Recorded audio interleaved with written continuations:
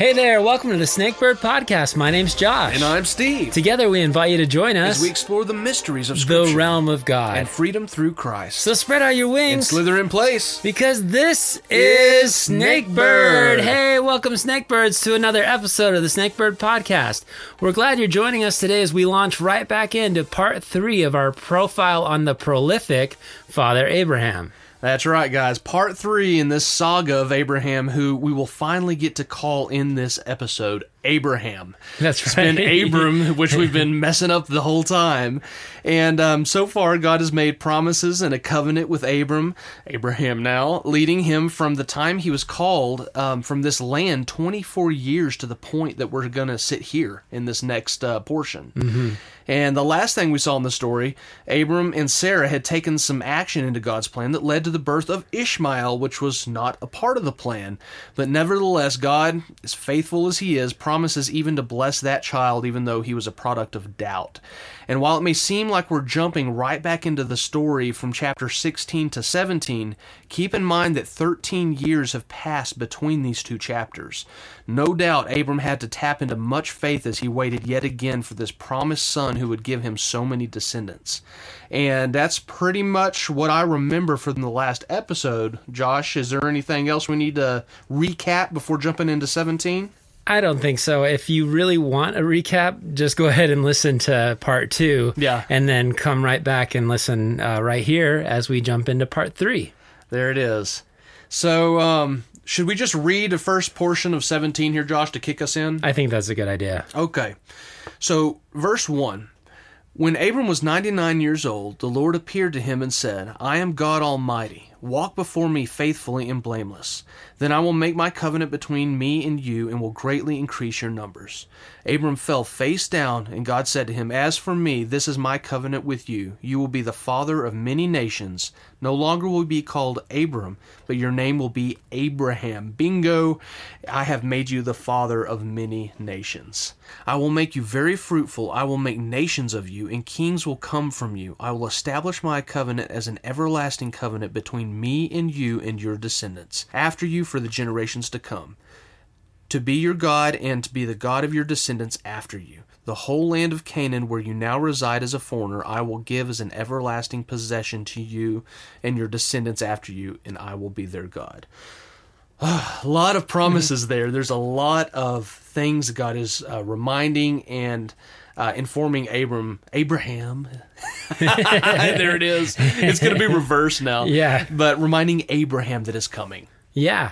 13 years of silence. 13 years where there's not a recorded interaction between God and Abram. So, yeah. And Abraham now, of course. But, I mean, what has happened during this time? I don't know. Unless it just wasn't recorded in Scripture, it seems to be a time of silence. Yeah, and that's exactly what I was thinking about is like, was there communication that just didn't get listed in the Bible? Yeah. For some reason, I tend to believe there wasn't. Yeah. And, it's really a merciful thing that God does here. He has this way about him where he gives us the information that we need at the time and then expounds on it. And this is one of those moments where he repeats and then he expounds. And, most would never take that first step if they were able to see everything all at once. And he's really merciful in how he's slowly revealing these things to Abraham. Yeah. And after probably 13 years of silence, that was kind of what I was thinking. Yeah. And, when you feel like maybe what he did with Hagar and then having Ishmael may have been a misstep, his first interaction with God, you almost feel like it's going to be sort of a corrective lecture. Yeah, right. Like, well, can we talk for a little bit about what you did? Yeah. And God doesn't do that at all. He comes in and he just first and foremost reaffirms his promises and his covenants to Abram. I'm going to do it now. Well, he hasn't changed his name when we're first talking about when he encountered. But even then, he comes and he reveals a new nature about himself with his new name. He's never said this name before. It's the first time it's listed. It's El Shaddai. Yes. And it means most powerful or the Almighty, or another commentator said it means like a nurturer. Like, I want you to pull from me, and I want you to grow in me as you nurture under my wing. Yeah.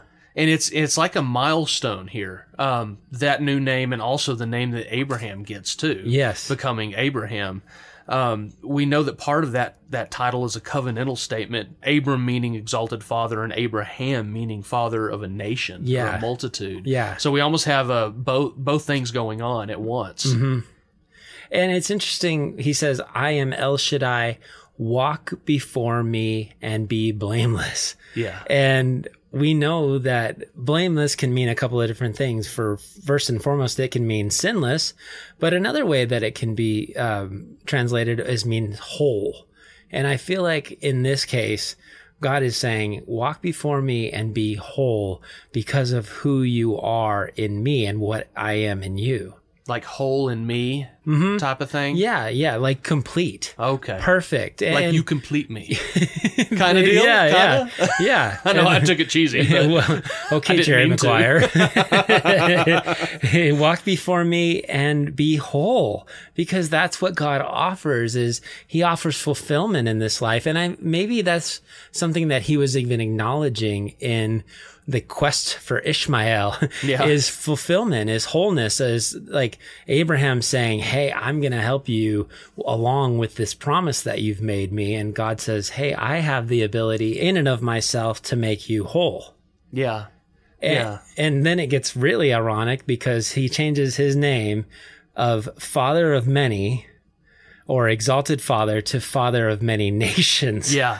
And he still hadn't had the one yet. Yeah. The right one anyway. Yeah. And even then He says, I am calling you now Abraham. Your name shall now be Abraham, for I have made you a father of many nations. And in God's eyes, this is already past tense. This is done. Yeah. And of course, no Isaac yet. Abraham can't see, exactly, a couple more years into the future when Isaac's going to be born.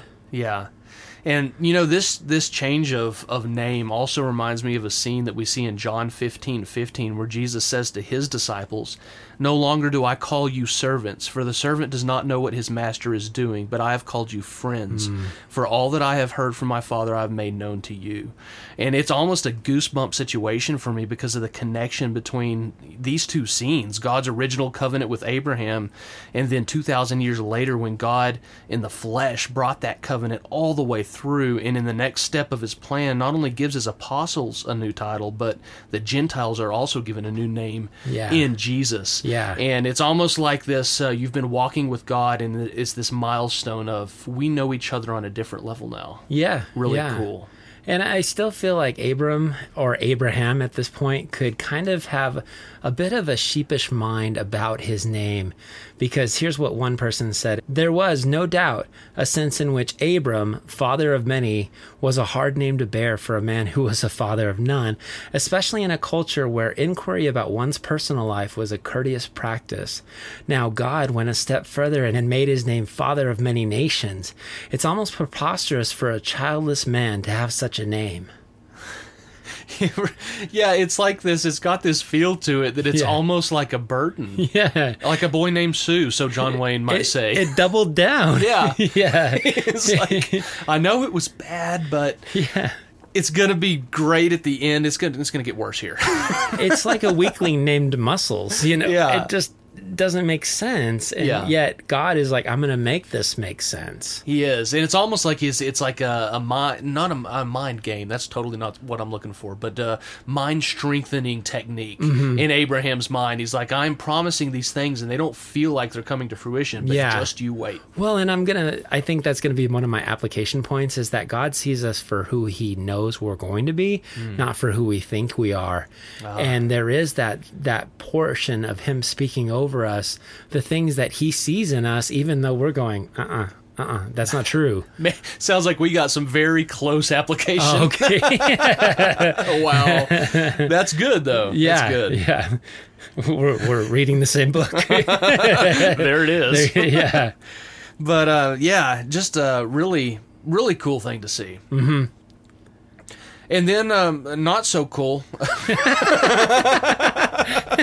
maybe, is the next portion, the topic of circumcision. Yeah, and I almost laughed out loud when I came to this portion of Scripture because I thought back to the ratifying of the covenant when all Abram did was fall into a deep sleep.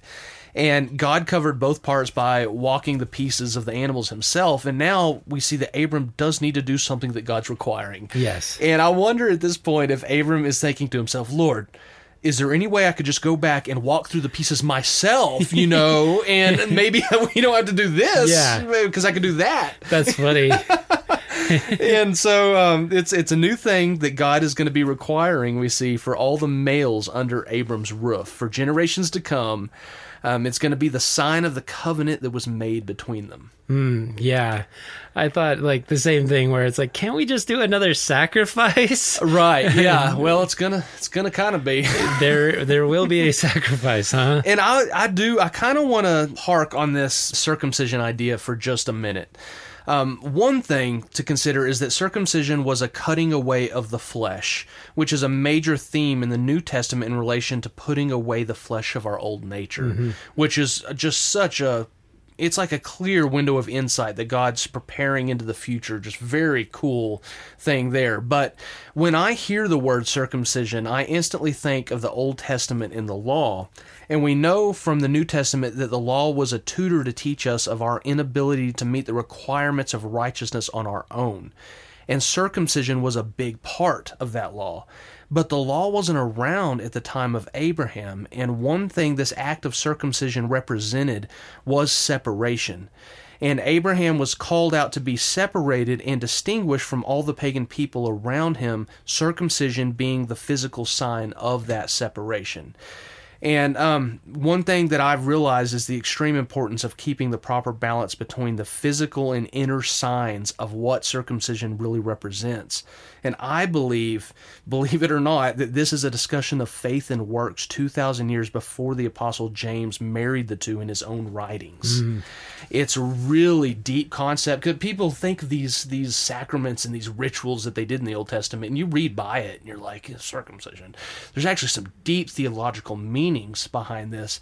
And I have a little more. Is there anything you want to add in that, Josh? Keep going. I'll cut in eventually. So God is giving what I see is giving the works of circumcision with a later reality that the physical must be followed with the interchange. The Old Testament case in point, right here in Genesis 17:14, God says, any uncircumcised male who has not been circumcised in the flesh will be cut off from his people. He has broken my covenant. And also in Exodus 4:24 through 26, God was prepared to kill because the physical aspect of circumcision was overlooked. Yet God shows us the heart side of the coin in Deuteronomy 10:16, where he says, circumcise your hearts, therefore, and do not be stiff-necked any longer. So I think we need to remember that even in the Old Testament, God was about the physical work offered by us and us surrendering to the change of the heart accomplished by him. And I personally believe that the New Testament contains the same God with baptism as the new circumcision per the Great Commission, and the new creation emerging as we surrender through repentance and belief. And these are works in faith that cannot be separated from what I read. And obviously, as we progress in our sanctification, we understand these truths with greater and greater depth and lengths. But at the very least, I really enjoyed this portion because of all of the deep connections, Old Testament, New Testament, and even beyond. Yeah. And I remember when we talked about baptism and we asked, is it a New Testament picture of Old Testament circumcision? And we said, well, yes and no. It has its ties. And then for me, at times it fell a little short of the direct analogy, but I did write this down in my notes that it really literally is an outward sign of an inward reality. Mm-hmm. And this was a direct instruction from God. Abraham didn't need to pray about it. He didn't need to grow or transition into it. God said to do it, and he did it. Yeah. And this is a wonderful example of obedience from a great man of faith. And that's what I appreciate so much about this, because you talk about faith and works. Yeah. And here is the beauty of it, is that we, in part 2, we talked about Genesis 15:6, and it says, and he believed in the Lord, and he, that being God, counted to him for righteousness, counted Yes. it to him for righteousness. And that's where I appreciate it, is in the same case that James would make about faith and works, is that faith came first. And before circumcision, the sign of the covenant, and before Isaac, the fulfillment of the promise, faith came first. Otherwise, Yeah. circumcising to be saved would be a work of salvation. Yes, and I just think we need to tread really carefully with these things being snake birds, because as I said in Exodus 4:24, God was prepared to kill because the work wasn't done. So it's not a one or the other. They must be married, and it's a snake bird thing, but it's tempting to get on one side or the other, but to balance them is key, I think. Yeah, definitely. So yeah, that's what I saw in circumcision. Really, really cool.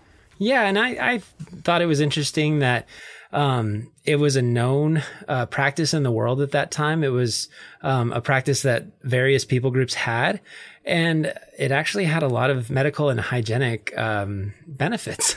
Yeah. They even did a study, I think, as late as 1949 and 1954 that showed that cervical cancer in Jewish women were low because of husbands that had had this procedure. And so a lot of people talk about, like, God knew what he was doing with the children of Israel, saying, hey, there are things that you need to watch out for, diseases and things that this can actually help you stay away from. But much more than any hygienic or medical reason, this really was the picture of cutting away the flesh. Yeah. And putting no trust in the flesh. And I love that Abraham could have been like, you want me to do what? Remember, I need this thing to make a son. Yeah. But I think that's where, we have to come back to the fact that it's about trust and faith, because for Abraham to do this, not only did he have to show that he trusts in the God of the covenant, he also had to trust that God was going to protect them, because as we saw later on in Genesis, when a whole people group decided to circumcise themselves, it left them extremely vulnerable for a few days. Yes. And so his whole fighting crowd, his group of mighty merry men were probably not that merry at that time. No. After receiving this, probably without any type of anesthesia surgery. And so I just know that circumcision is such an important thing. And I really appreciate the Old Testament picture of a New Testament principle. Yes, absolutely. It's really cool because God, he gives us windows, and it certainly did there. Yes. And I guess the next thing I have is the cool fact that Sarai gets her name changed as well. Yep. Chapter 17, verse 15. Abram is now Abraham. Sarai is now Sarah, which both are more comfortable to say now. Yes. And we'll see Sarah referred to as the mother of nations, and that she is still in the plan to be the mother of Abraham's son that this is going to go through. Yeah. Yeah, and I found that Sarai meant my princess, kind of like singular. Yeah. And then, of course, Sarah means princess of many. Another commentator I read said that Sarai means contentious, and then Sarah means princess. So I thought that was really interesting. And of course, if you do any study on the Bible and changing names, there's a lot of really neat names that have been changed throughout Scripture, like Jacob to Israel, and Peter, he was Cephas and now he's Peter, and then Saul to Paul. There's a lot. And even Revelation says we're going to receive our own name that only God knows. Yeah. So I find all of that really cool. That is really cool. I love the transition of names as well. And we see that Abraham falls face down again in laughter and says, will a son be born to a man 100 years old?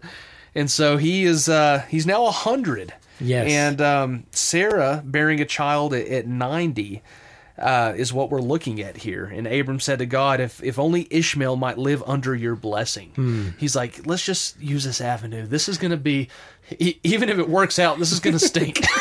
Well, I feel like he's like a proud dad that brings a son and he's like, wait, look, God, I got one already. Yeah. And I wanted to clarify something because we talked about how Abraham is going to live to 175. So I was saying, hey, is he having a midlife crisis, going through this maidservant idea to have Ishmael? And the way that scripture is reading is that it's not common for them to have a baby at this age. Almost like it's unheard of. Yeah. And so, I mean, at 190, no matter what's going on in their lives, this is old. Yeah. Well, and you could think of it too, with us at 120 being the max nowadays, even at 60. Well, more than that, yeah. Yeah, but I'm saying even at 40, that people look at that as that's a little old to be having kids. That's true. So it's that makes sense that would be the case. I think any woman that gets pregnant over like 37 or 38, the problematic. OBGYN calls them a geriatric mother. Yeah. Which is there's more chances for things to go wrong in certain cases. Yeah. So it's just a mean term. But I think Abraham's like, Ishmael, remember him? I took care of this. Yeah. Because Abraham seemed to misunderstand God's promise, and it's because God's promise was beyond what he was able to comprehend when it came to possibilities. And I like what I read with one person. It's kind of like what we do when we make a mess and all of a sudden we're holding it up to God and we're like, bless my mess, bless it. and God says, it's yours. And I love Ishmael. I'm going to take care of him because he's your son. He's just not the son of promise. Yeah. God's plan for Isaac is to fulfill his covenantal promises through his bloodline. Exactly. And he's not throwing, as we said before, Ishmael to the wolves. He's going to end up being the father of 12 rulers, and a great nation will come from him. We see right there in that portion, which I find really, really interesting. Did not have the time to get into the fact 12 rulers, 12 tribes of Israel. Yeah. I think there's something going on there. Yeah. Didn't have time to get into it, but pretty cool. Yeah. We'll skip over that idea, and the next scene we have is one of great wailing. No doubt a pain so great that it was likely heard among the surviving giants from the great battle of Kings back in chapter 14. And the reason is because we see that Abraham is now obeying the command of God to circumcise every male under his roof. Yes. I bet you could hear that for miles. High pitched. Yeah, the first cut is the deepest. Oh man. Oh yeah. And we see at 99, Abraham and Ishmael at 13 are both going to be circumcised together with everyone else that day. Yeah. Something about you saying 99 years old, I was thinking of those folks in the Christian walk who might say, well, I've been doing the same thing, or not even in necessarily the Christian walk. Maybe it's somebody who has never gotten saved, but God's really trying to reach their heart. And they say, well, I've been doing things my way this whole time, and I can't change. And I feel like Abraham is a great example of someone to point to here, that it's never too late to change, to embrace something new. Because if you say, I'm too old to change, no, you're not. Abraham has entered the chat. He's like, whoa, let me tell you my story. Because at 99, do you think I want to just take a hard right here? Well, that's a good point, because that's a big procedure. Not being funny at all. That's a big procedure to agree to at that age. Yeah. That's insane. I think of totally not the same apples to apples, but I think of like when I hear someone in their 70s or 80s that go back to college or something. There's never, with God, anything is possible. Yes. So to your point, I agree very well. And I know that this is something that can get lampooned a lot by non-believers. Like, just to let you know, Sarah, I heard from God, and there's something that he wants me to do. And she's like, what, honey? And he wants me to cut off part of my, and yes, it sounds silly, but when you look at what it means, both in the context of the Old Testament and in the principles of the New Testament, it makes perfect sense. Yeah. Yeah. Even if it is a sensitive subject. Yes.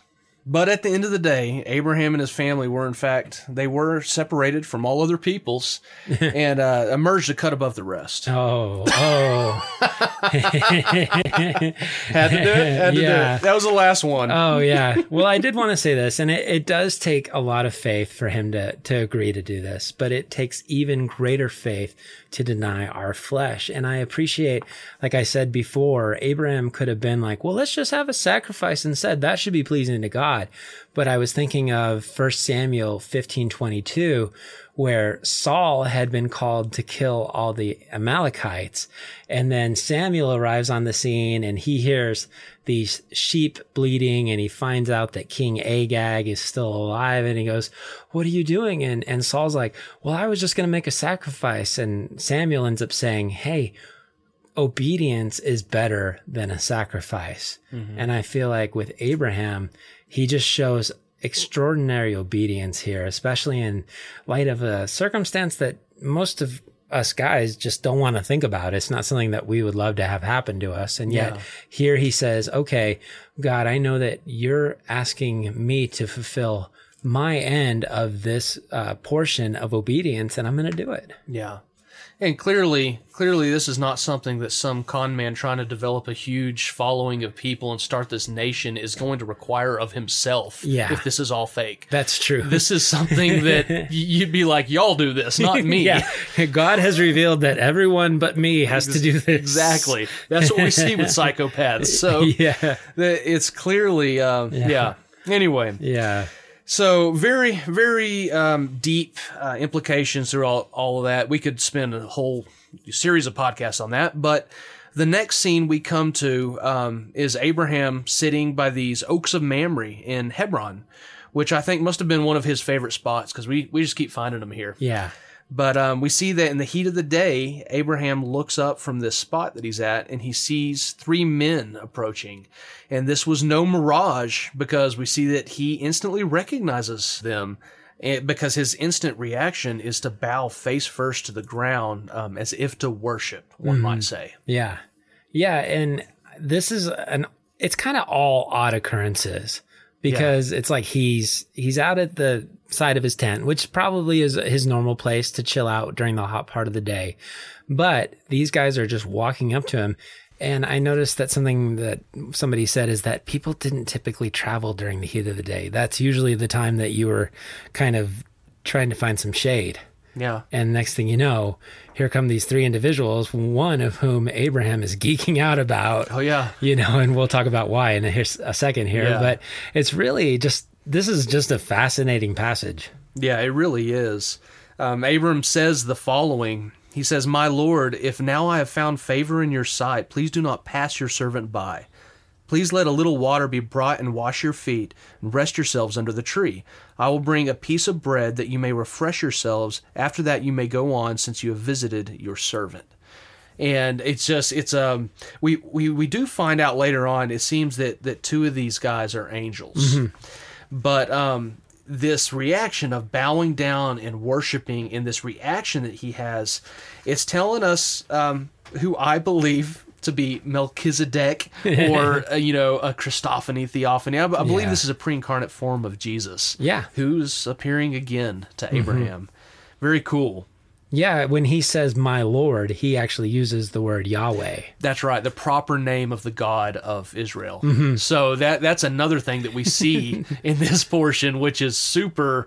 It's a bend in the road. You're like, wait a minute, he used this word. Yeah, that's another big reason to think this was who we say it is. Exactly right. Yeah, and I just all of a sudden here comes Jesus. Yeah, just showing up with 2 angels, and they want to communicate with him, and Abraham, he's geeking out.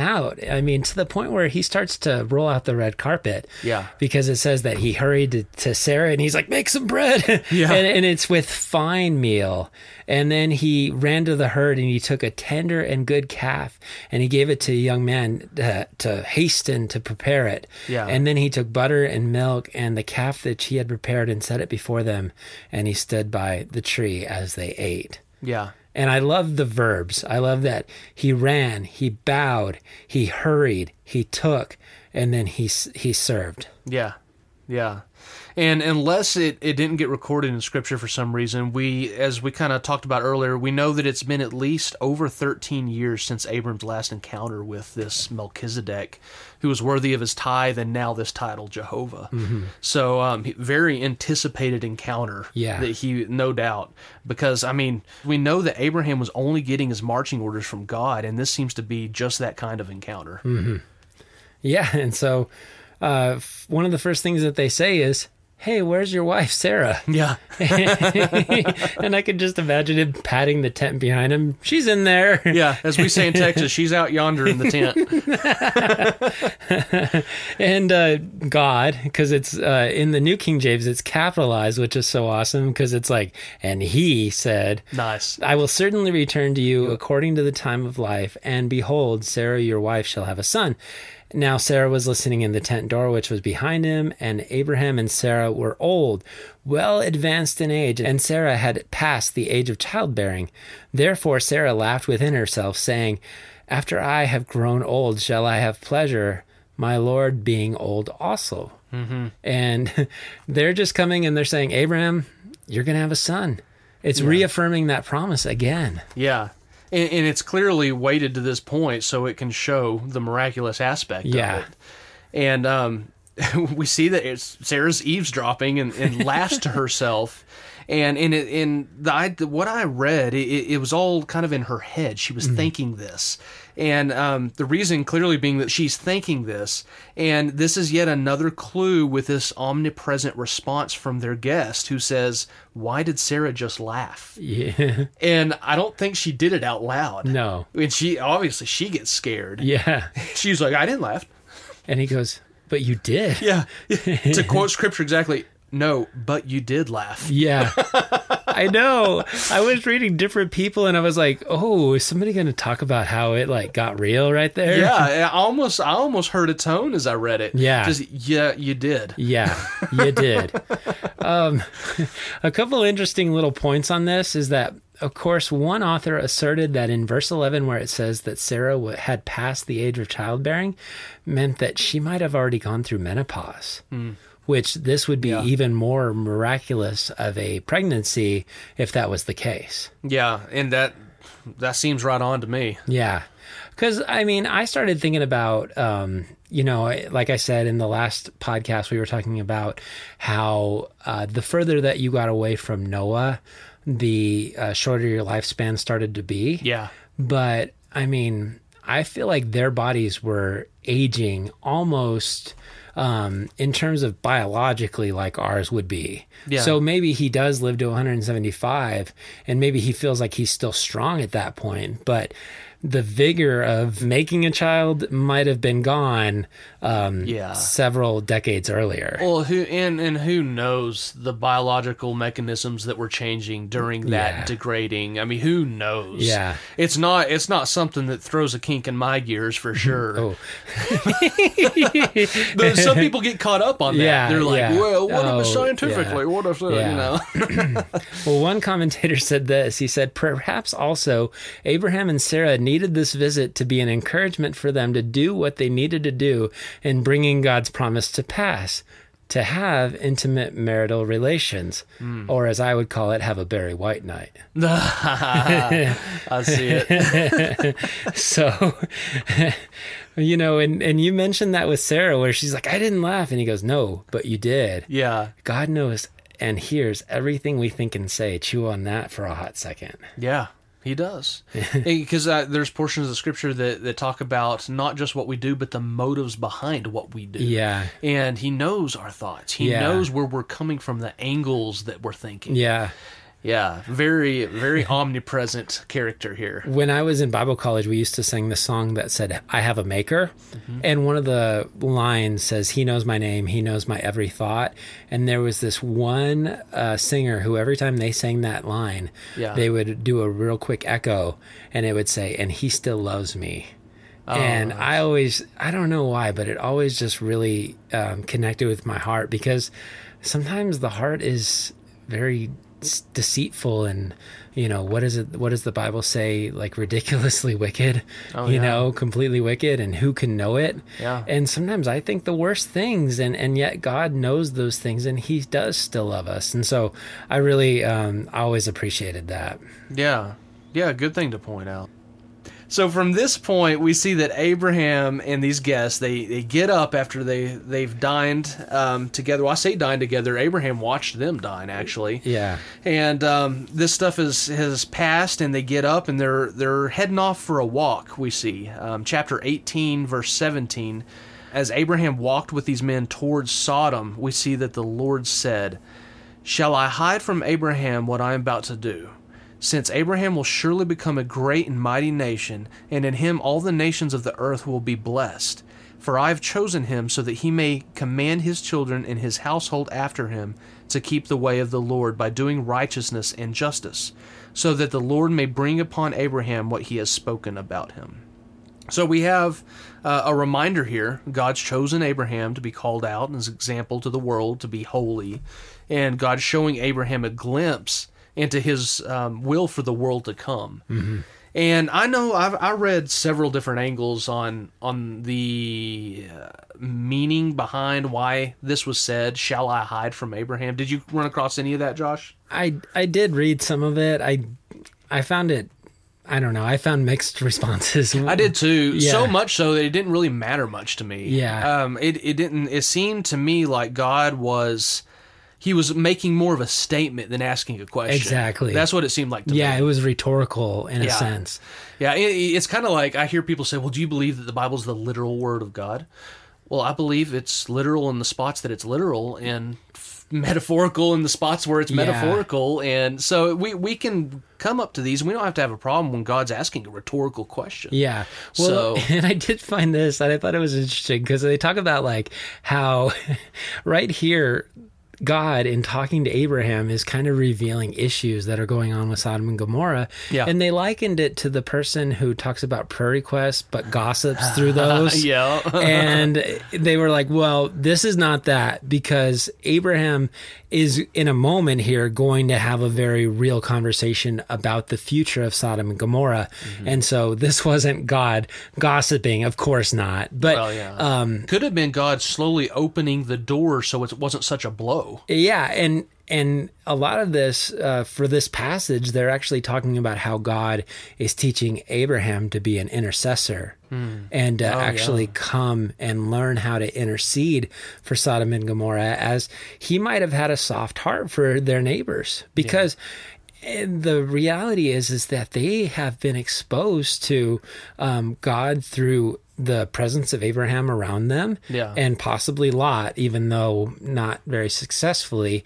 But they had some sort of interaction with Melchizedek when he was there as they finished that battle. Yeah, and the king of Sodom. Yeah, right there alongside Melchizedek. Yeah, and so you were talking about how Hebron was this hot spot of spiritual activity for the Christian faith, which, of course, it's not the Christian faith yet. It's the faith in Jehovah. But all of a sudden, Abraham might have had a real heart saying, even though they're wicked, I don't want to see destruction come upon them. Yeah. Well, and it would have been hurtful for Abraham because he had family there. Yeah, it meant a lot to him. Yeah, he didn't want to see that happen, even though he knew there was wickedness there. God is slowly opening it. By the way, this is going to happen. And he's almost slowly letting it in on him. Yeah, the shoe is dropping slowly. Just it's like, not just... by the way, I'm about to burn the fire out of them. Rip a Band-Aid right off. Exactly. Yeah. So, good point. And... the next thing God says is that the outcry of Sodom and Gomorrah has reached his ear and it's time to go down. And this is interesting to see if their wickedness is indeed as bad as the outcry received, which that's fascinating. It's almost like there could be something that would give a false outcry. Yeah. That's something I thought of as I read that. I was like, he's coming down to see, and it could be another rhetorical type deal. But. Yeah. And I chewed on that for a while too, because I'm like, well, if they're all wicked, then who is crying out? Yeah. The receivers of the wickedness, but would the receivers of the wickedness be righteous? I mean, I wonder if the crying out was a descriptor of sin reaching his, what's the word? Attention. Yeah. Or creation crying out, possibly. Just like, oh, this is gnarly. Yeah. I don't know. Yeah. You think of the vibrations of speaking things into existence that God did, and we could get all quantum with this. Well, remember Jonah went to go speak against Nineveh, and God was like, "Well, I've heard of the atrocities that Nineveh's committed, but I always thought of the atrocities that they'd committed had been kind of the people that Nineveh were bad to crying out." Yeah, there's these crying out moments in Scripture. Yeah. Just like the 400-year wait for the Amorites, it's another outcry moment of waiting for its fullness, all of that. I think it's connected. Yeah. Very, very intriguing. But it's at a point now where it's got to be dealt with here. Mm-hmm. And Abraham he's clearly moved to a request here, knowing that Lot is there in Sodom. And which is, of course, that's sad because he was delivered from that place. Mm-hmm. And we see he's back there now. But this next scene between the Lord and Abraham is really fascinating to me because we learn some things of God's character, some maybe nots of Lot's ministry.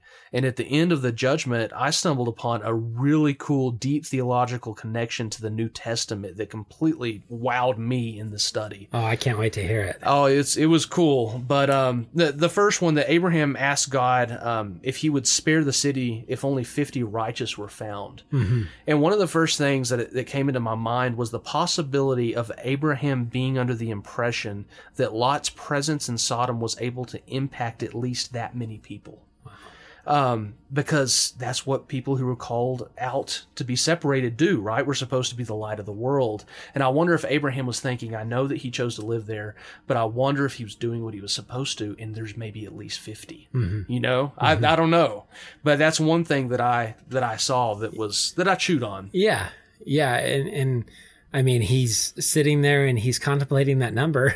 And then he says, but okay, what about 45? Yeah. It goes, doesn't it? It does. Well, we see that it goes. Do you have any kind of stair step application or anything with these? Because it goes all the way down to 10. No, yeah, we can just go down to 10. Well, I mean, we see that God was willing to spare an entire metropolitan area, considering the nearby towns and descriptions, for the sake of 10 people. Mm-hmm. And to me, that really speaks of God's mercy. It's really awesome to see that, I guess. Is just I chewed on that for a little bit, and it was an awesome thing to see. But from what it seems, it looks like Lot and his family's presence in Sodom not only had no effect on those around them, but as we're going to see here in a minute, Sodom had more of an effect on their family than they did Sodom. Yeah. And I guess if you want to think about it more, that could either speak to the sinfulness of them or the lack of trying from Lot. I don't know. But I did chew on that. Yeah, and I love the rhetoric that Abraham uses as he's asking God. He's like, I'm just dust and ashes. I don't really deserve to ask you this.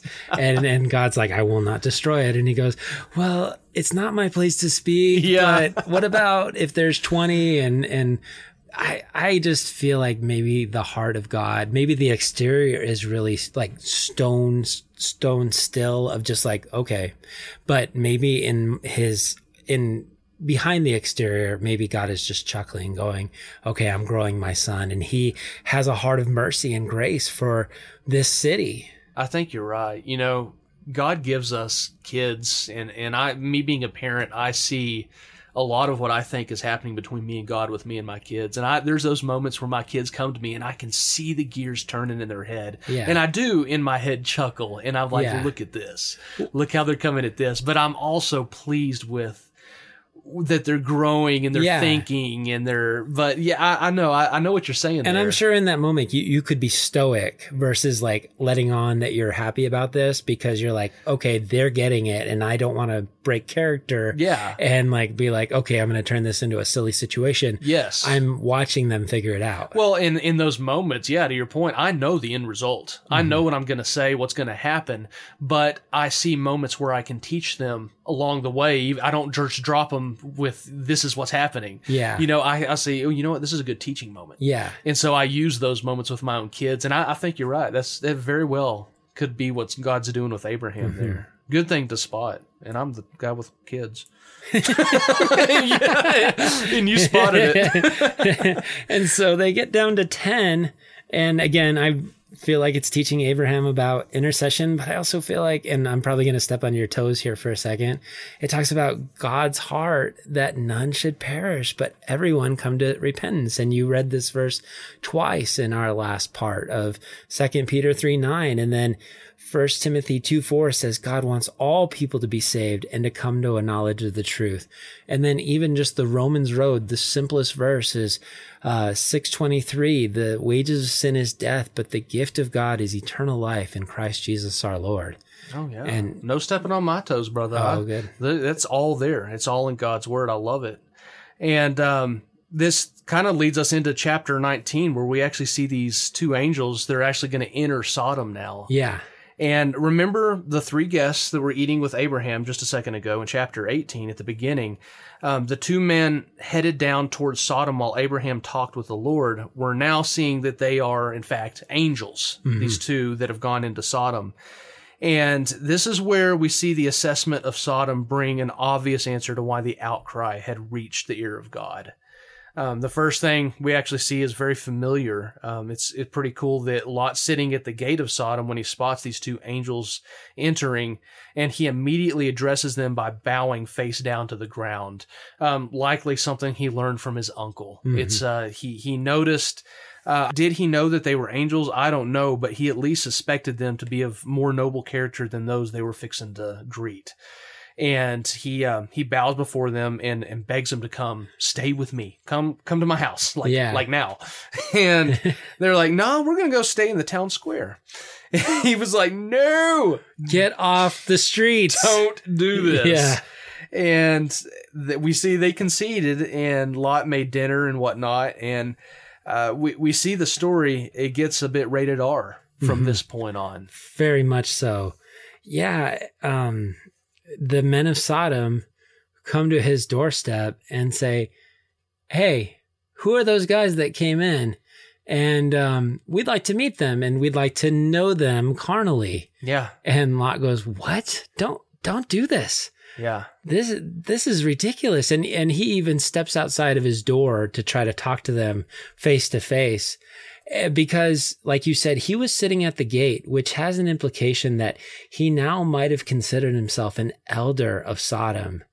And I've heard a couple different things, and I have a couple different opinions on this, but I almost feel like maybe he felt like he could, as an elder of Sodom, be an influencing factor and almost a salvation to those travelers that come into town because of the way that he was like, come to my house real quick and I'm going to serve you. And he tried to say, hey, I'm going to wash your feet and do all those things. And then the next thing you know, here comes this crazy, kind of horned up mob. Yeah. And to quote scripture, they say, where are the men who came to you tonight? Bring them out to us so that we can have relations with them.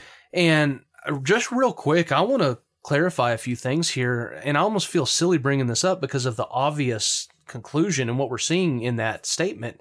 But I started to look at some of the more modern scholarly comments on this scene. And I noticed that some have subscribed to an idea that the reason God issued the judgment that he did was because Sodom simply was being unkind to as in how they greeted them. Oh, wow. That they were just simply, the good thing of that day was to be a little kinder. And I just scratched my head. When we read the previous scripture, the most obvious thing about the level of sinfulness that warranted God's extreme judgment was clearly the fact that these men were so lost in their own matrix of pleasure, taboo fetishes, and the culture of acceptance that they created. They actually found it to be normal to gather outside of a house where they spotted fresh meat and wanted to do what doesn't even need to be mentioned to strangers. That's what warranted God's judgment, not that they were unkind. Mm-hmm. And the reason I mention this is because there's a movement right now that wants to justify some unnatural relationships that they want to become more and more normal until they become this normal. Mm. And so I like to speak out as soon as I see some of that bad doctrine out there. But it's a very rated R scene. Yes. Yeah, and it gets even more depraved. It does. I mean, Lot, he's obviously sickened and Mhm. ashamed of what's happening at this point, that he's willing to do anything possible to stop it. Yeah. And I mean, the best I can think to say about what happened next is to say that he just wasn't in his right mind. Yeah. I don't know. When he tried to prevent the sinful people from committing what was fixing to happen, I just, from a father's aspect, I know that there's a cultural thing, but even the cultural thing, what happened next, it makes me, I don't know. I don't think he was in his right mind. Hmm.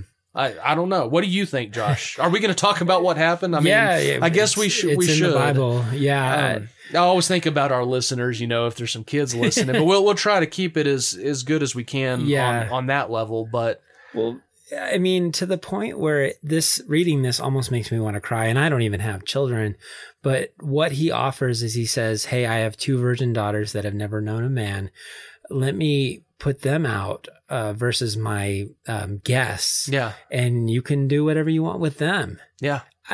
To me, his offer is almost worse than the men of the city's depravity. I agree, and that because I don't see, because your first job's to look out for your flock, your Mhm. family. Yeah.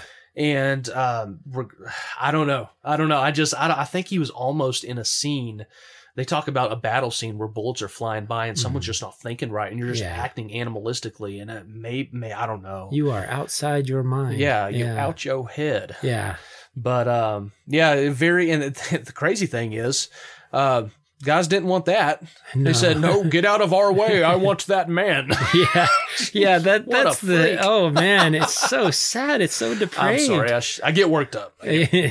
Well, and what seemingly was a no-win situation actually was won by God, because these 2 angels are able to reach out the door, pull Lot in the house, and then shut the door. And the men who were there at the doorway of the house were struck with blindness. Mm-hmm.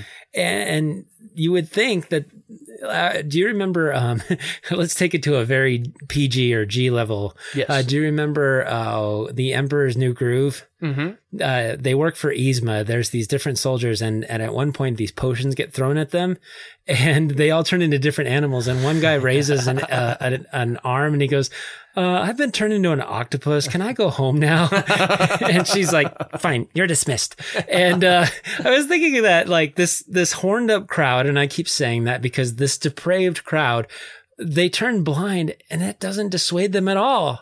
They're like, hey, I can still do my thing as long as I find the doorknobs. They're bumbling around, just trying to get in this house. So lost in their sin. Which I feel like not only did God blind them both physically, he might have even blinded them a little bit mentally, where they just couldn't figure out where this doorknob or this entryway was. Yeah, which is reasonable too, for sure. Yeah.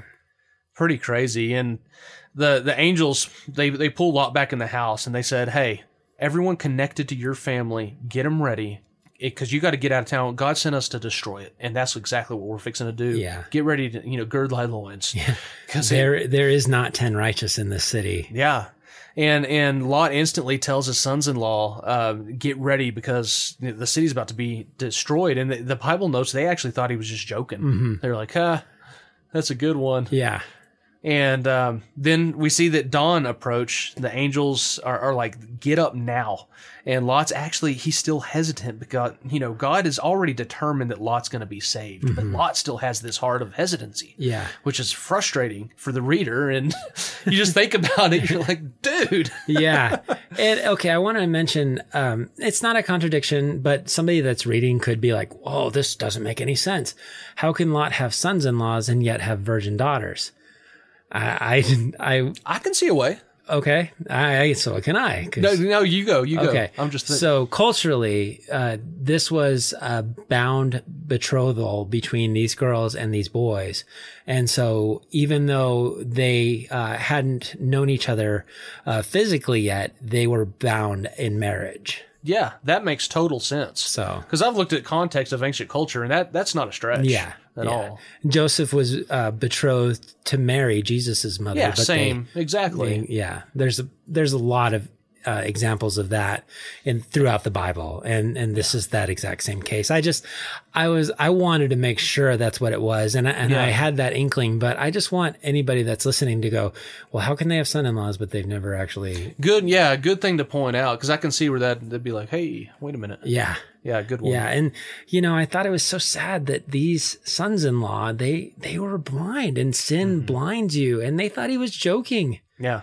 But that act of faith that these angels were calling him to was like, get out. Yeah. Don't, you don't need the flat screen TV. Don't put that in the wagon. Just go. Yeah. And Lot's, in his hesitancy, because God's, he's going to be saved. The angels actually seize him by the hand. They actually force him out. They say, don't even look back, which is important. They say, go to the mountains. And even at this point, Lot's like, he's so wishy-washy. He even begs him, well, not the mountains. He's like, anything but the mountains. Let me just go to the city that's just far enough away from the destruction. Yeah. And the angels at this point, they were like, fine, just be gone. Go. Be gone. And the small town we see is Zoar, which is one of the towns of the 5 kings that were defeated in chapter 14. I believe it was King Voldemort, King of Bella. He shall not be named, remember? Yeah. So he's King of Bella. he had no name, guys. Yeah. But he's allowed to escape to Zoar. Do you know what Zoar means? You mentioned it, didn't you, last time? I don't. I think I mentioned what Bella means. I don't think I mentioned what Zoar means. What does Zoar mean? Insignificant. Well, and that's what the king was too. Well, so's the town. That's what Lot was becoming. And that's what Lot. Yeah. Wow.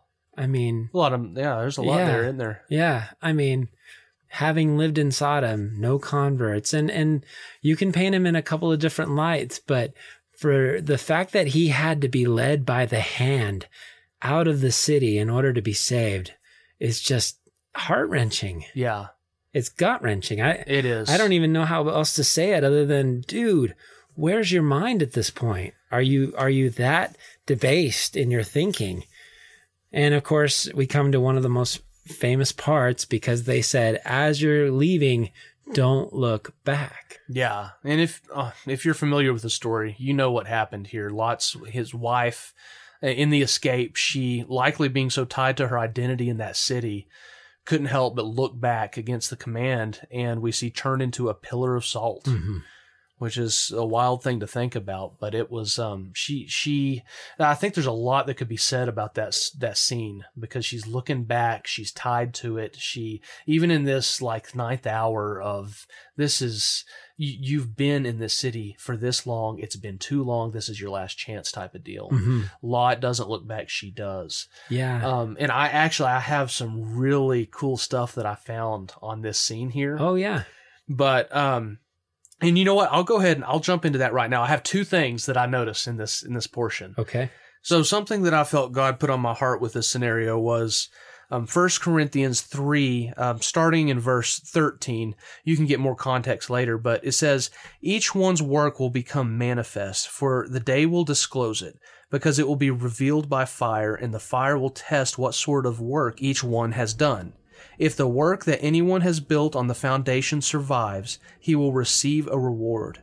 If anyone's work is burned up, he will suffer loss, though he himself will be saved, but only as through fire. And what I saw in this scene was the probability that Lot did not make an impact on the people of Sodom. I mentioned that earlier. He seemed to have made bad choices, kept even worse company, yet we read in 2 Peter 2:7 that God considered Lot a righteous man who was oppressed by the filthy conduct of the wicked. And we see that Lot's work in the city was indeed burned up while he himself was saved. As I saw that, it clicked in my mind. I was like, Lot was there. I kind of juggle it with the parable of the talents and all of that. He was there, he was put there, he was saved, but he was barely saved because his work, everything he was building on got burned up, yet he himself was saved. Am I over spiritualizing this? Perhaps, but I really did feel that God put that on my heart. And I truly believe that this is one of those amazing nuggets of gold in God's word, that it just speaks to a deeper theological truth. I found it really intriguing. So many words. Yeah. But I thought it was really cool. Yeah. And okay, so I came at it from just a slightly different direction because I don't feel like what you just said was wrong at all. Cool. I just find Peter's information that he relays about Lot very fascinating, because you've always heard that term, righteous Lot. And yeah. I looked up that passage. It's in 2 Peter 2, and I'll give it a few extra verses just to understand what it's saying, because starting in verse 4, he says, "For if God did not spare angels when they sinned, but sent them to hell, putting them in chains of darkness to be held for judgment, if he did not spare the ancient world when he brought the flood on its ungodly people, but protected Noah, a preacher of righteousness, and 7 others, if he condemned the cities of Sodom and Gomorrah by burning them to ashes, and made them an example of what is going to happen to the ungodly, and if he rescued Lot, a righteous man who was distressed by the depraved conduct of the lawless, for that righteous man living among them day after day was tormented in his righteous soul by the lawless deeds he saw and heard." And then it goes on, if that is so. And I'm like, wow, that is such a wild description of Lot, especially considering the way that Genesis portrays him versus the way that Peter understood his plight. Yeah, I can totally see both angles too. I mean, that, because the way Peter brings it up, but then, like you said in Genesis, there's what Abraham chose and what Lot chose. Yeah. There's a distinction made that one was more righteous than the other, it seemed. Yeah. And so I wonder if it wasn't a little bit of both in the same. Yeah. And okay, did Lot choose Sodom because it was appealing to him and to the lust of the flesh, the lust of the eyes, the pride of life? Yeah. Or did he choose it as a mission field and then slowly it started to influence him? It very well could have been. I mean, either. Yeah. And I could see it too. I could see that it started off a little unrighteous, and then he, as he was there, regretted the decision, but he was there, they had already established roots, and then he became disgusted. Yeah. Or switch those, it started out righteous, he got there, and then it started to influence. Either way, I could see it being both in the same. Yeah. But yeah, that's a lot to chew on for even our own lives, I think, as I read that. Yeah. And the sad thing is what's to come is even to me more of a sad situation than what's already transpired. Before we get there, one more thing I wanted to lay out here. Genesis 10:19 tells us that the cities nearby Sodom and Gomorrah included Admah and Zeboim. And then Genesis 19:22 tells us the name of the city God spared Lot in was Zoar. And a man named Ron Wyatt discovered all 5 cities that the Bible mentioned between the years 1989 and 1995. And he discovered that every one of the cities, with the exception of Zoar, was destroyed by flaming sulfur. And this blows my mind even more because there was powdered sulfur balls that littered the ashy landscape. And I know that some debate the location of Sodom and Gomorrah, but it's a done deal for me because it goes on further. A certain Mr. Dutton, who's a chemist that frequently worked with sulfur, actually tested these sulfur balls. And the following quote by Ted Stewart says this about the discovery. Mr. Dutton informed me that he frequently works with sulfur, but had never seen a ball of powdered sulfur laying out on the ground. He said that sulfur is found underneath the earth in crystallized form. They drill down to the sulfur strata, liquefy it, and pump it out of the ground and let it dry. He said that during his lifetime, he has never heard of powdered balls of sulfur lying on the ground anywhere in the world. And the test revealed, he actually tested one of these sulfur balls, and it came back 96.14% pure sulfur. And I found that just super intriguing and amazing. Yeah. I just wanted to share that with everybody because you always talk about the story, but I always love to throw some of the stuff that's been discovered in with it. Do the facts line up and support sometimes they're buried beneath the sand, but man, that's a cool one, I thought. Oh yeah, that's really cool. Yeah. So anyway, that's Sodom and Gomorrah, guys. You've been familiar with the story likely. Yeah. But we have them destroyed. We now see that Lot he's too afraid to even stay at the town he requested. He stays in a nearby cave. Which is weird. He said, not the mountains, let me go to Zoar. Yeah, because, I mean, it's like, did he get fed up with the inhabitants, or did the inhabitants get fed up with him? I don't know. Maybe they knew who he was, and they're like, not in our town. Yeah, or like they're like, you're the curse, you know? Yeah. Going, you shouldn't be here, dude. We saw where you just came from. Yeah. And as strange as it may sound to us, it seems that the taboo culture of Sodom had influenced Lot's daughters to the point where they actually considered, in a very animalistic way, that there were no more men in the region because of the destruction. So they made the decision to take matters into their own hands by getting Lot so drunk 2 nights in a row that he doesn't even realize that he's fathering the children of his own daughters. Yeah. And yet another just super dysfunctional scene. Yeah. And I mean, first and foremost, when they were in Zoar, did they not see any men whatsoever there? I don't know. Because of this supposition that they had that, well, we're the last people on earth and the apocalypse has come, so we must continue on our lineage. Who knows? By having relations with our father. Just debased, weird thinking, completely out of the box, like, okay. Clearly from Sodom. Yes. Clearly from the pit of hell. Yeah. And then for Lot to be able to, in a sense, be not seduced, but driven to drink as much as he would have to not have any knowledge of this interaction. Yeah. Well, and I know, I mean, times were stressful. Man needed a drink, I guess. But gosh. But man, that is drunk. Well, and I wanted to point out, because you were talking about God brought judgment on Sodom because they were not nice to strangers. Yeah.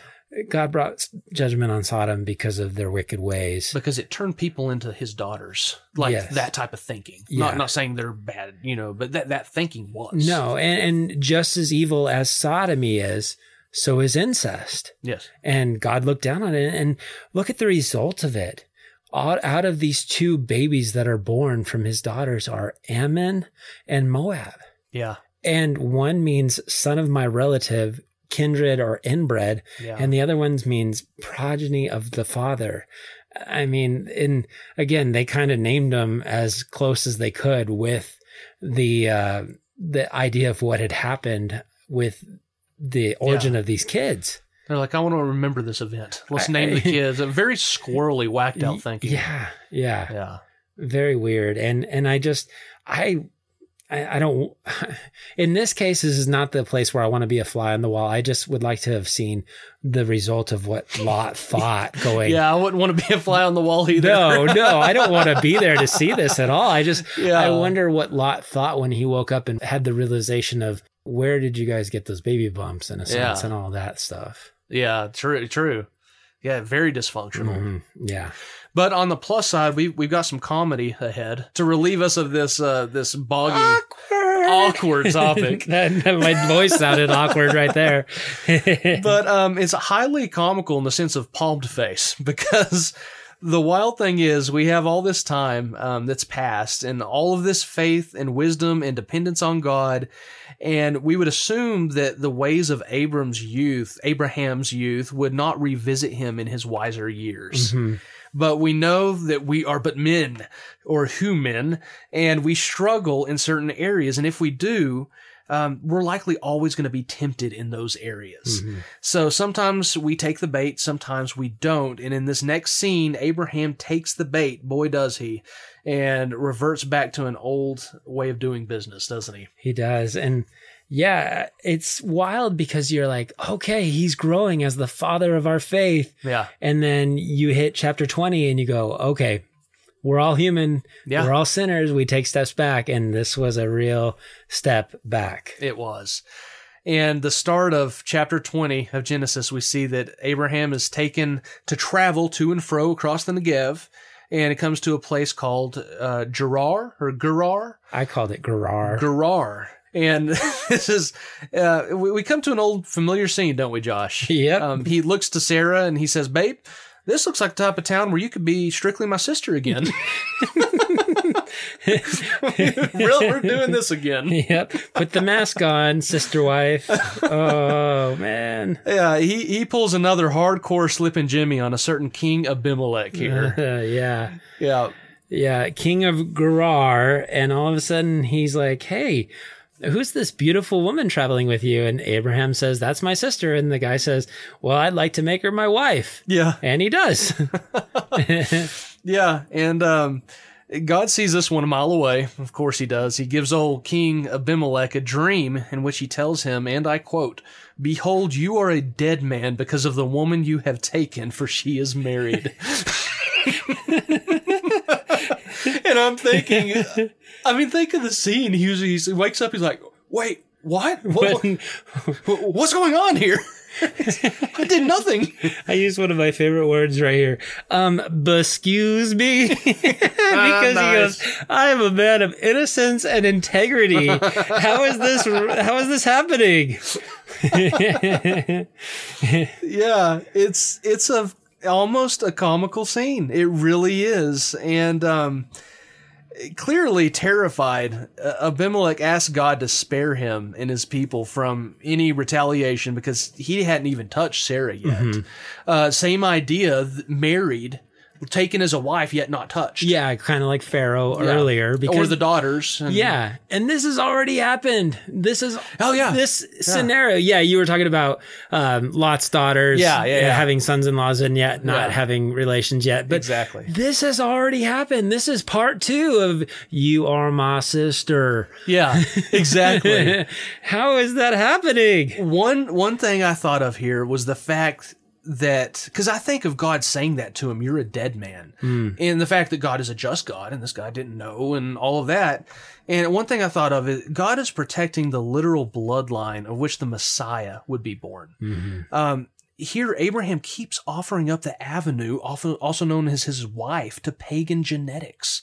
And it's obviously, this is just a random thought, but seriously, God is protecting this most pure bloodline, and it seems that Abram is very out of touch with why this continued behavior is grievous threat to God's will.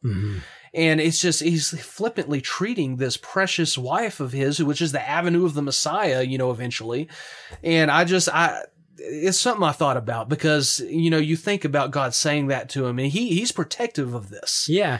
And he's also treading on the faith of Jehovah and the name of Jehovah as he's going around parading this half truth. And I know we've talked about this a lot, but in this scenario, I mean, it's like, dude. Well, I consider it the exact same scenario as the previous one. Yeah. I mean, it's not right. Yeah. Why don't you represent yourself rightly?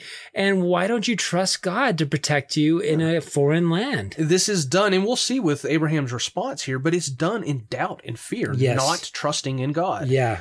And he responds with, and this is paraphrased, well, by technicality, she really is my sister, and I thought you might kill me to have her, and we always agreed anyway that we would do this from our youth, so it just kind of happened. Yeah. And Abimelech's like, fool, for crying out loud. Yeah. Man, grab sheep, oxen, and servants.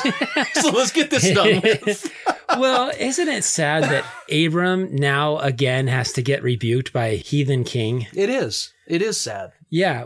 I mean, because we have to represent if we're going to walk in this world righteously. And for me, this is the Josh translation. Why, brother, would you do this to me? Yeah. Or the New Living Translation says, whatever possessed you to do such a thing? And if you look at Abraham's response, Abraham says, 3 different things. He says, because I thought surely the fear of God is not in this place. So he's blaming it on the place, and he's blaming it on the fact that they don't know God. Yeah. And then he says, and they will kill me on the account of my wife. And so he's blaming it on his wife and his circumstances. And then he says, but indeed, she truly is my sister. She's the daughter of my father. And it came to pass when God caused me to wander from my father's house that I said to her, you should tell everybody you're my sister. Yeah. And that last one was, the Lord made me to wander. And the word that he used there, according to Donald Barnhouse, he said, this is the worst use of the verb wander that Abraham could use. The Hebrew word occurs exactly 50 times in Scripture and never in a good sense. It is used of animals going astray, of a drunk man reeling or staggering, of a sinful seduction, of a prophet's lies causing the people to err, of a path of a lying heart. 6 other words are translated wander, any of which Abraham might have used, but he still used the worst one available. Because right then, now he's blaming God, because he's like, when God caused me to wander like a drunk guy, Yeah. Dude, take responsibility for your actions. Yeah, I agree. But he's all I heard and all that you were saying just now is excuses. Yeah. Not taking responsibility. Yeah. Just pointing fingers here, not taking responsibility for his premeditated his whole life. Exactly. And you know, this is almost a relief to me, because there's times in my life that I look at myself and I say, I should be growing more than this. I should have grown more than this. When this approached me, I should have acted this way. And it almost a doubting of salvation to see someone like Abraham, who is at this should be wise part of his life, acting in some of these ways. It gives me hope, knowing that not that it's okay to act like that, but that God is still going to be there for you, even though you still might have to pay for the repercussions for the actions, but knowing that that God leaves it in Scripture so that we can know His faithfulness. There's still the struggles of our walks, Yes. and we're not perfected until we are perfected. Exactly, and just not to lie to ourselves and point fingers and not take responsibility. Yeah. Can I read this to you? This is what Barnhouse says Abraham should have said. And I feel like, man, it's a sad thing that this part isn't in Scripture, because he says, this is what Abraham should have said. Forgive me, Abimelech, for dishonoring both you and my God. My selfish cowardice overwhelmed me, and I denied my God by fearing that he who called me could not take care of me. He is not as your gods of wood and stone. He is the God of glory. He is the living God, the creator, the most high God, the possessor of heaven and earth. He told me that he would be my shield and my exceedingly great reward, the supplier of all my needs. And in sinning against him, I have sinned against you. Forgive me, O Abimelech. And again, we talk about how we appreciate that Abraham sinned, but I also love prayers of repentance. And I feel like, man, if he had said this, it would have been awesome. And hindsight is always 20/20. I feel like for me, I'm going to take that into my own heart, especially as I move forward and I sin. And just when you sin, confess. Yeah. When somebody calls you on the carpet, especially when you're like, oh, that was a bonehead move. Yeah. Don't go, I didn't know, or blame somebody else. Just say, I'm sorry. Yeah. Because even mean it. Yeah, exactly. My mom always used to say, sorry people, quit doing it. Yeah. And blame shifting is just the worst. Yeah. I mean, and this is the second time he's done it. Exactly. Yeah. Yeah. But Abimelech was the more holy and the more righteous in this transaction here. He certainly acted like it. Yeah. Because I love what he says next, because he looks at Sarah and the New Living Translation puts it in air quotes, because he's like, I am giving your brother 1,000 pieces of silver to compensate you for any wrong I may have done against you. Yeah. This will settle any claim against me, and your reputation will be clear. Yeah. Yeah. And then we see that Abimelech also, he says, he gives him permission to settle anywhere in the land. Yeah. It's almost, it's not even a get out of my land, I never want to see you again. It's, let's make peace here. You can even settle in the best portion of my land. Yeah. Which that's, like you said, he's acting much more righteous. Well, and you said he pulled a slipping Jimmy earlier, which I believe is a reference to Better Call Saul. Yep. But this move feels like a con artist move or a scheme, because in some way or shape or form, every time he comes out of one of these, he comes out wealthier. It's almost like a form of biblical extortion. Yeah, that's true. Because as he leaves, the guys are like, just go, I'll pay you to leave. I don't want whatever it is you're selling, because God was going to judge me. He was going to wreck shop on my city just because you didn't tell the truth. Yeah, that's true. Yeah, it's pretty crazy. And because God had closed up all the wombs of the house of Abimelech, Abraham then, after they settle this, he prays for him so that gets fixed too. Yeah. And they're like, well, now we can actually continue our society. Yeah, exactly. Maybe that influenced some of the holy acting. Yeah. What a trip, huh? Yeah, pretty wild. Wow.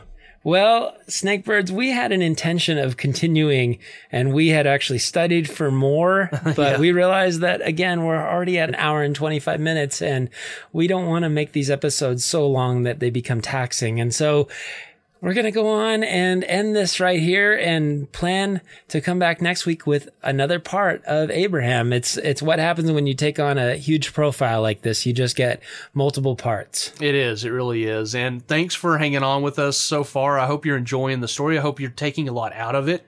I hope that God is working in your heart as he has ours, as we've studied for this. And so that's always our prayer and hope, that this is making an impact and we can have fun at the same time. Yeah.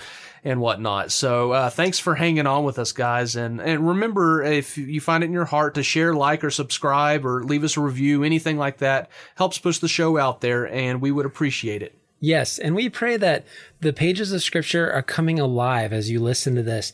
And we're going to bring you a ton of application next time as we, I don't know if we'll conclude or not. So I don't want to paint ourselves into a corner by saying it's going to be the end next time. We'll just come back and find out. True. And I was planning on having an application for this one, but we landed in a spot that's half understood from what we've gone over and still yet to come. So we're just going to save that for the next one. Absolutely. Yeah.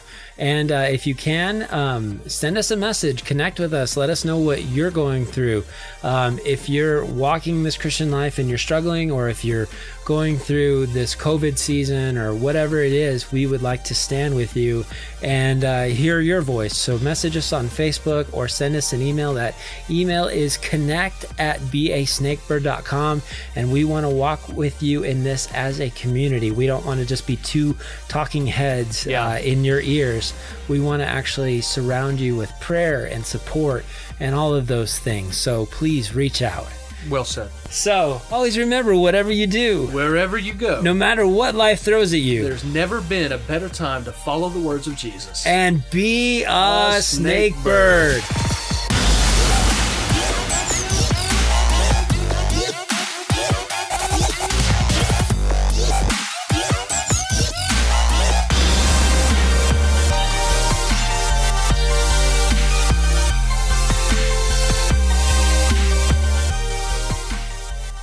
Yeah, and just like a woman to argue with God. I wanted caught me off guard. That's great. You can't edit that out, brother. We have to. That's too good. We have to edit that out. And it comes to a place called Gerar or Gerar. I called it Gerar. Gerar. And Gerar. Gerar. Oh my! You got to edit that out. I sounded like a teenage girl.